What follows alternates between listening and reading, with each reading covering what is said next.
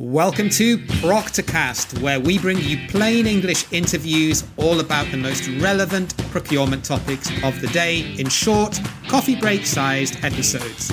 Because hey, time's precious and you have got value to deliver. So now let's get straight into this week's show.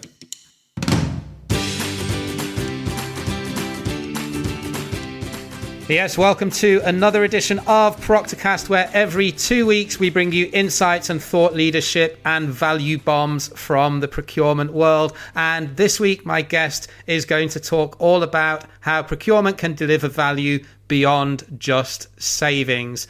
There's a lot out there right now about how we not only drive savings and bottom line value, but we also often get dragged into other things that we willingly want to help people with in the business, but we often don't get the actual recognition for it in terms of the total delivered value that we can bring to an organization. And that often impacts our reputation somewhat with our stakeholders.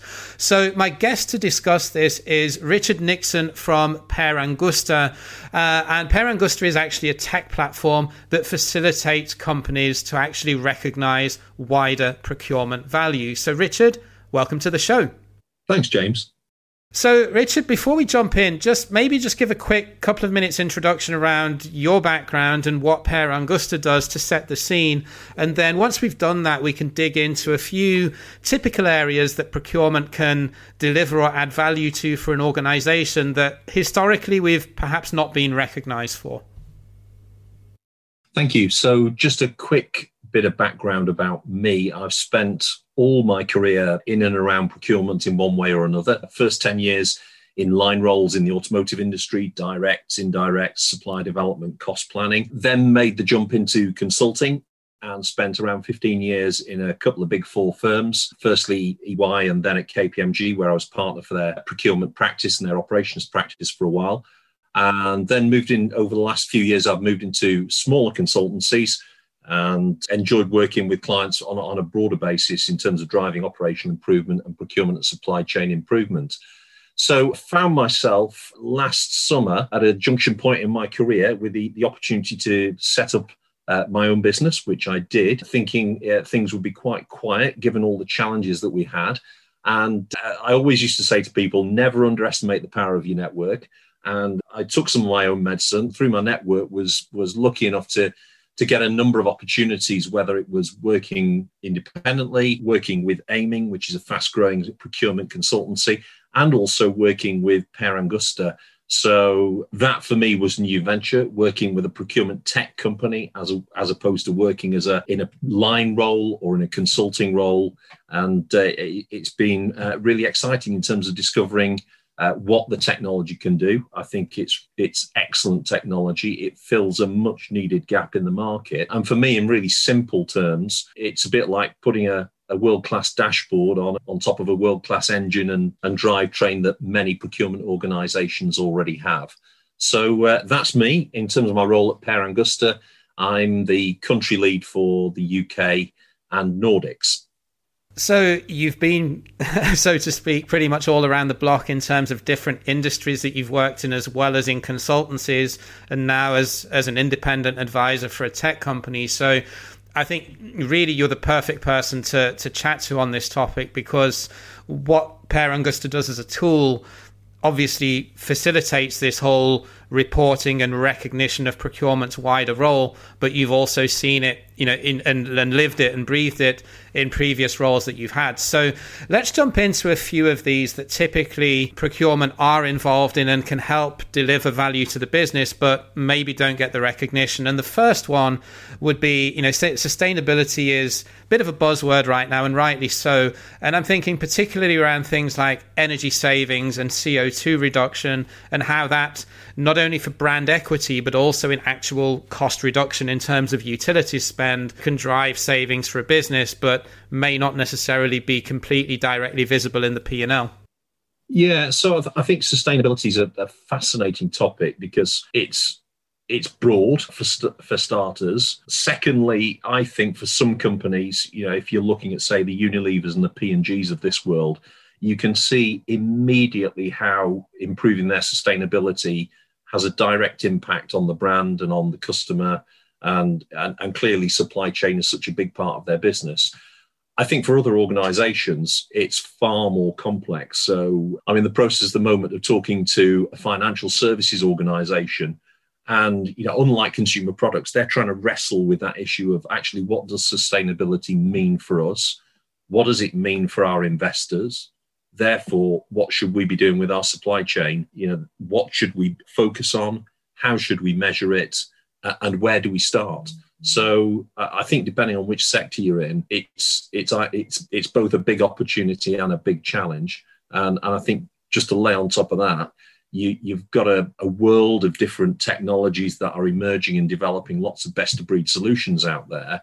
And it's not like, say, the world of ERP where you've got a few big players and we're going to go to one of a small number here. So there's a journey of discovery for procurement to undertake to really know, right, which technology am I going to use, where in the process am I going to focus, and how am I going to translate this for my suppliers and my customers, both internal and external.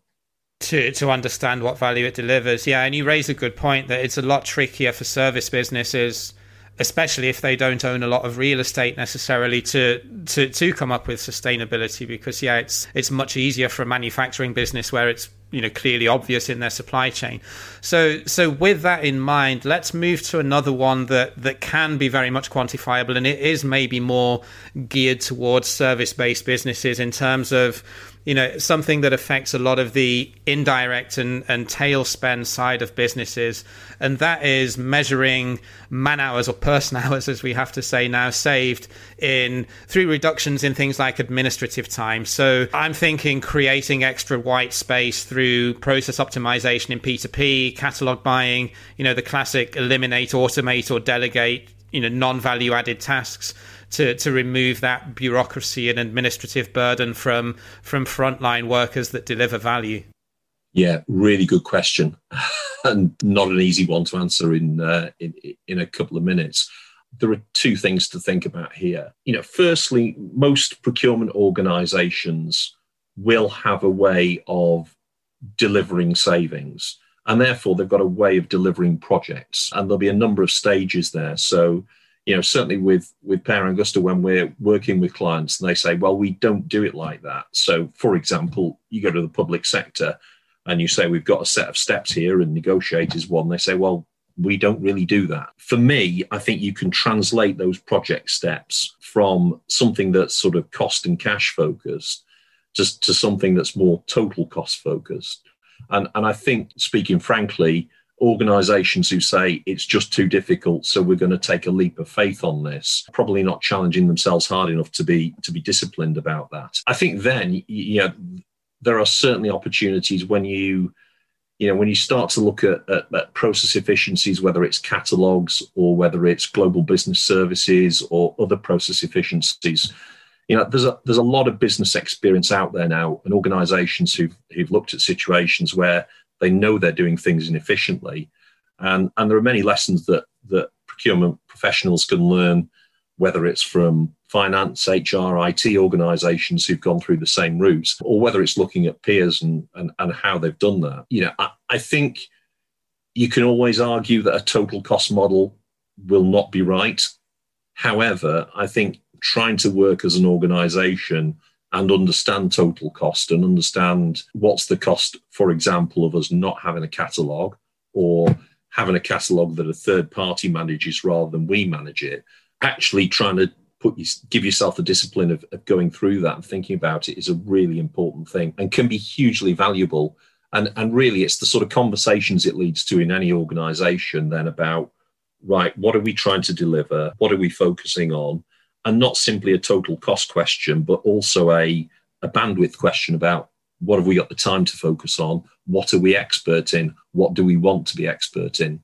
So catalogs is a great example of that. You'll find some procurement organisations where they know inside out how to set up catalogs. The knowledge will be invested in just a couple of people. So really complex area, but with a structured process and a bit of focus and the right conversations, it can be tackled. And you touched a little bit there around total cost of operation or total lifetime cost. In manufacturing companies, total lifetime cost is typically associated with things like CapEx. And the obvious example is, we negotiate the cost of a piece of equipment, but then the CapEx buyer pays no attention to after sales, things like spare parts or maintenance interventions. But that can equally be flipped on its head and looking at total value delivery over a lifetime. If you look at something like, for example, marketing services and how using a more experienced agency, even though they may be more expensive, can ultimately drive sales or drive profit. And these things are incredibly difficult to manage. And that's where, something like Per Angusta, especially for these type of things, can become a more trusted tool. And yes, it's never going to be 100% accurate, but a lot of this is aligning on what will be considered as a baseline or how you will structure the metrics that you will measure it within, and then having that agreement with key stakeholders, I guess, or with finance, to, even though there's an acknowledgement that it will never be 100% accurate like purchase price variance would be on P&L, there has to be a platform and a recognition around the value that's being provided and some sort of KPIs to track. Yeah, MRO and CapEx is a classic example of that, and it happens in so many asset-intensive industries. About 25 years ago, I used to work for a well-known German car manufacturer, and they always, at that time, I'm showing my age here, but they always said, if we can sell alloy wheels, aircon, and a finance package as part of the vehicle sale, we double our profit on it. So that's how organizations will think. They'll be thinking about the total asset. And for me, when you look at something like Per Angusta as a technology, it gives you the ability to do some of the common sense stuff. The fact that the technology can interface with different systems easily is an advantage, although some people choose to use it independently. So that's a good thing. What the tool doesn't do and what you do need is good data for a start off. And I think in today's world, we've got a tremendous opportunity with the amount of data that we now have. I don't think procurement can hide beneath the banner of that it was 15 years ago, where you could say, well, it's just too difficult to get hold of the data. We now have the opportunity to scrape that data, to pull it together, whether you're putting it in data lakes or doing something else with it, so you can then start to pull it into a system. But again, where we see our sophisticated or more sophisticated clients, because they're all sophisticated in one way or another, but our leading clients applying this, they've thought really hard about what data do we want to pull, how do we want to ask for it from our suppliers, and then how are we going to structure it, and then how do we structure the project, measure what a saving is, define what a saving is, because again, still in this day and age, there are many organisations where they struggle to get an agreed definition of what is a saving. Classic argument, isn't it? It will never go away, I guess. But you're exactly. Absolutely right.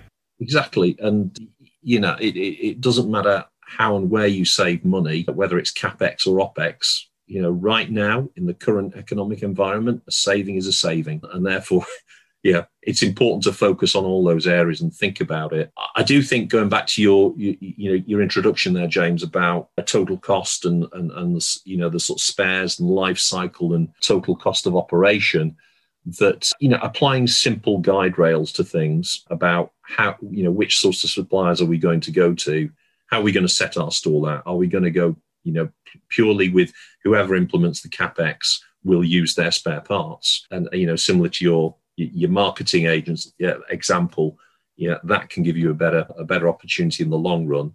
I think the thing you've then got to think about as a procurement person is what's the appetite we have in terms of how much cash will sink into this, how much are we prepared to pay up front for the initial cost, that on the main asset, and how much do we want to spread over the lifetime. So taking that into account is very important as well, especially at the moment. And one thing, particularly in the news and very much in focus in procurement teams right now, is risk management and supply chain resilience. Maybe let's just spend the last couple of minutes talking about how can that translate into savings for businesses? Because I know a lot of buyers right now are grappling with tasks that they've been given around sustainability or around reducing risk in the supply chain. But then by bringing supply closer to home, they're saying, well, we're just seeing price increases. But, I think that's quite a short-termist and quite narrow view, because when you look into other things like, inventory or, lost production time through late deliveries, if you look at it more holistically and maybe bring supply chain costs in as well in terms of, emergency freight or having to work overtime at weekends to catch up production, I think that's where a lot of organizations are failing to see the bigger picture. I mean, would you concur with that? Yes, I do. Some of the conversations I've had recently with organizations, one big manufacturer, first thing in terms of risk is how can we think about what the end customer wants and needs, and are we satisfying that? And therefore, let's not build inventory or do stuff that we don't know is needed by the customer. And thinking about that is really important in terms of then reflecting that through the supply chain, and challenging yourself on that front is one thing that's really important. I think your point about people onshoring supply it's one way to solve the problem, and it's a good way to solve the problem. But sometimes people are doing that because it's a quicker fix to something which could be managed if they had better data and better visibility of their supply chains. And I think to that point, some technology is out there. So, again, I have one of the really nice things on the sort of suppliers module of Per Angusta that it can do is it can link into things like EcoVadis and Darkbeam and other technologies, so you can get up-to-date data. That was always historically the challenge with risk, because particularly with financial risk, as a buyer, you'd be looking at reports that were data that's a year old, 18 months old. So I would ask the question of, do you really need to onshore, or is it a better investment of your effort to get better visibility of the supply chain? And I do recognise the big challenges in terms of global shipping at the moment, but again, with good sort of lean tools and techniques, good data, and some good technology to see that, those things should be manageable. Yeah, in terms of the total cost, the point you make is absolutely right, that don't spoil the ship for Apith of Tar. Think about, where do we want to spend a little bit more money to have that security, but you don't need to do that everywhere. And on that note, Richard, I will round this up to say, if anyone would like to get in touch with you or with Per Angusta to learn more about the tool, what's the best way that they can get hold of you? Probably the best way to get hold of me is just contact me through LinkedIn. I will respond to that, because I'm on there, as all great procurement people should be, networking. So just contact me via that way. Will do. And for anyone listening, I will link to Richard's profile and also to Per Angusta's website in the show notes. Richard, it's been a pleasure having you on the show. Obviously a wealth of knowledge with many, many years of experience, both on the buy and now on the sell side into the procurement space. So thank you for coming on and sharing your thoughts. And hopefully whoever's listening to this has got some value around how savings can be measured beyond just, price variance, and looking at building an argument to convince their finance teams of the wider value that they can deliver. So thanks for being a guest, and all the best. Thanks, James. My pleasure. So that wraps up another Proctorcast. And just to say before we sign off, if you enjoy what we're doing here, then don't forget to subscribe to us in your favorite podcast player, and then you get a notification every time we release a new episode. Also, don't forget, as Proctopus, we have a group and a page on LinkedIn where we share all of our new events and relevant content. So head across there as well and follow us or like us, and you will see what we're doing over there too. I know there are a multitude of procurement podcasts out there now, so thank you again for choosing to listen to this particular one, and I will catch you again on the next episode. Until then, take care and bye for now.